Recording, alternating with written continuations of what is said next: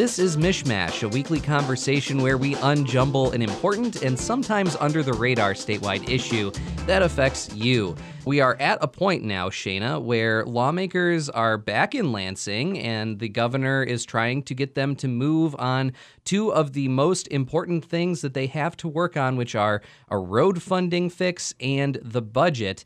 And we are getting to a point now where I think people are starting to get a little bit nervous. Just a tad.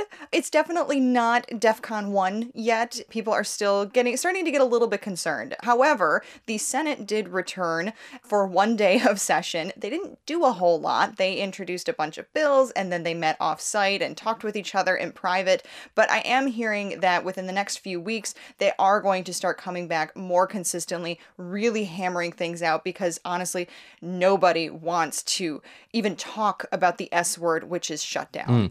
We are at a point now that if this continues any longer, state agencies really actually have to do real things to prepare for what a shutdown might look like for them and what that might mean. I mean, I've heard the word layoff thrown around there. Oh, yeah. There are state agencies that are saying, hey, look, if this is what's on the horizon, we need to know, we need to be prepared. There's different things that we have to do in order to make sure that government is able to function as it's supposed to during a shutdown or a partial shutdown.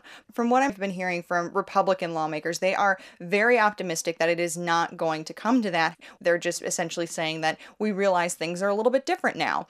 And that's kind of what Senator Wayne Schmidt said when I spoke with him. He is a Republican and he is chair of a Senate Appropriations Subcommittee on Transportation. We're continuing to kick around ideas and bounce them off of various people. And like I said, it's going to take some time. It's not quite as easy as it has been the last 8 years, but we've had a little change in the front office and we have to adapt to it. So that's what we're going to do.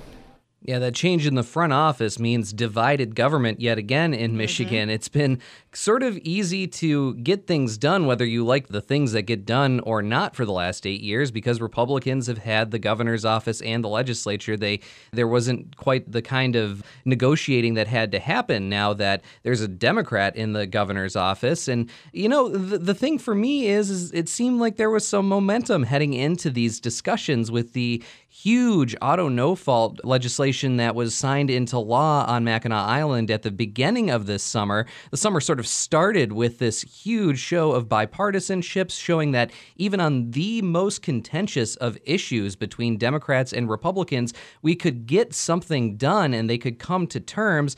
And a lot of people talking about, well, maybe that bodes well for these huge issues like the budget and roads. Well, the summer started that way, and it is ending on this note of sort of concern about whether or not we will actually see a shutdown because of the lack of bipartisan solutions. What's going to happen is they're going to have to really sit down, hammer out details, and come to some sort of a consensus, hopefully before that deadline of midnight on September 30th.